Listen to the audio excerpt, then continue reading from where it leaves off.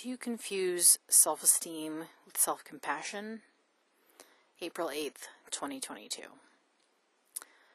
All week, the topic of self-compassion versus self-esteem has come up in conversation with friends.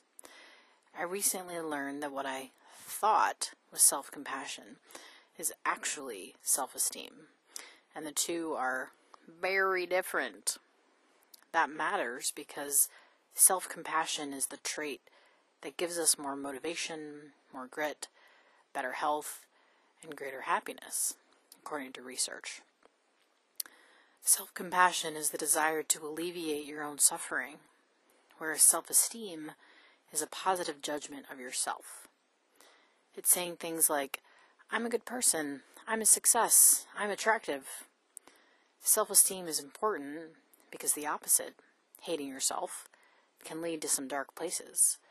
But the trouble with self-esteem is it's conditional. It's dependent on you continuing to do things that bolster your self-worth, acing a test, killing it at work, etc. What happens when you fail? As for me, I keep leaning into self-esteem when I fail. I say things like, it's okay, you'll do better next time, or you got this, you can do it. The trouble is, self-esteem messages don't work. Juliana Brienes and Serena Chen conducted a study at UC Berkeley about a decade ago, where students were given a difficult vocabulary test that everyone failed. The researchers split the students into three groups: a self-compassionate group, a self-esteem group, and a control group. In the self-compassion group, students were told, if you had difficulty with a test you just took, you're not alone. It's common for students to have difficulty with tests like these. If you feel bad about how you did, try not to be too hard on yourself. The self-esteem group was told, if you had difficulty with the test you just took, try not to feel bad about yourself. You must be intelligent if you got into Berkeley. The control group was told nothing. The students were informed they would receive a second vocabulary test and were given a list of words and definitions they could study for as long as they wanted before taking the next test. The researchers used study time as a measure of students' motivation. They found students who were told to be self-compassionate after failing the first test spent more time studying than those in the other two conditions. Not surprisingly, study time was linked to how well the participants performed on the second test. Self-compassion helps with more serious issues, too.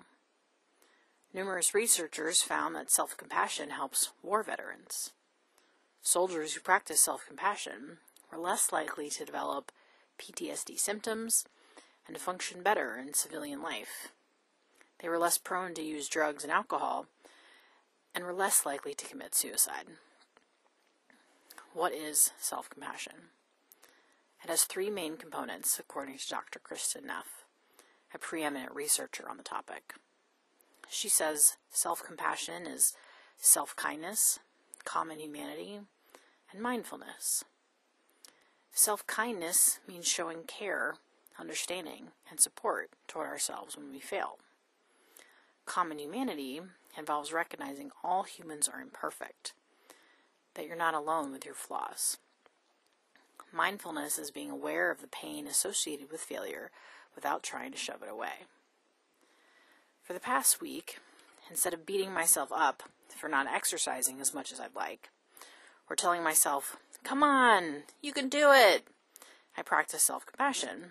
I said, hey, this week has been stressful, and you're tired. It makes sense that you don't want to exercise. Lots of people feel that way. When you're ready, I know you'll move your body in a way that feels good.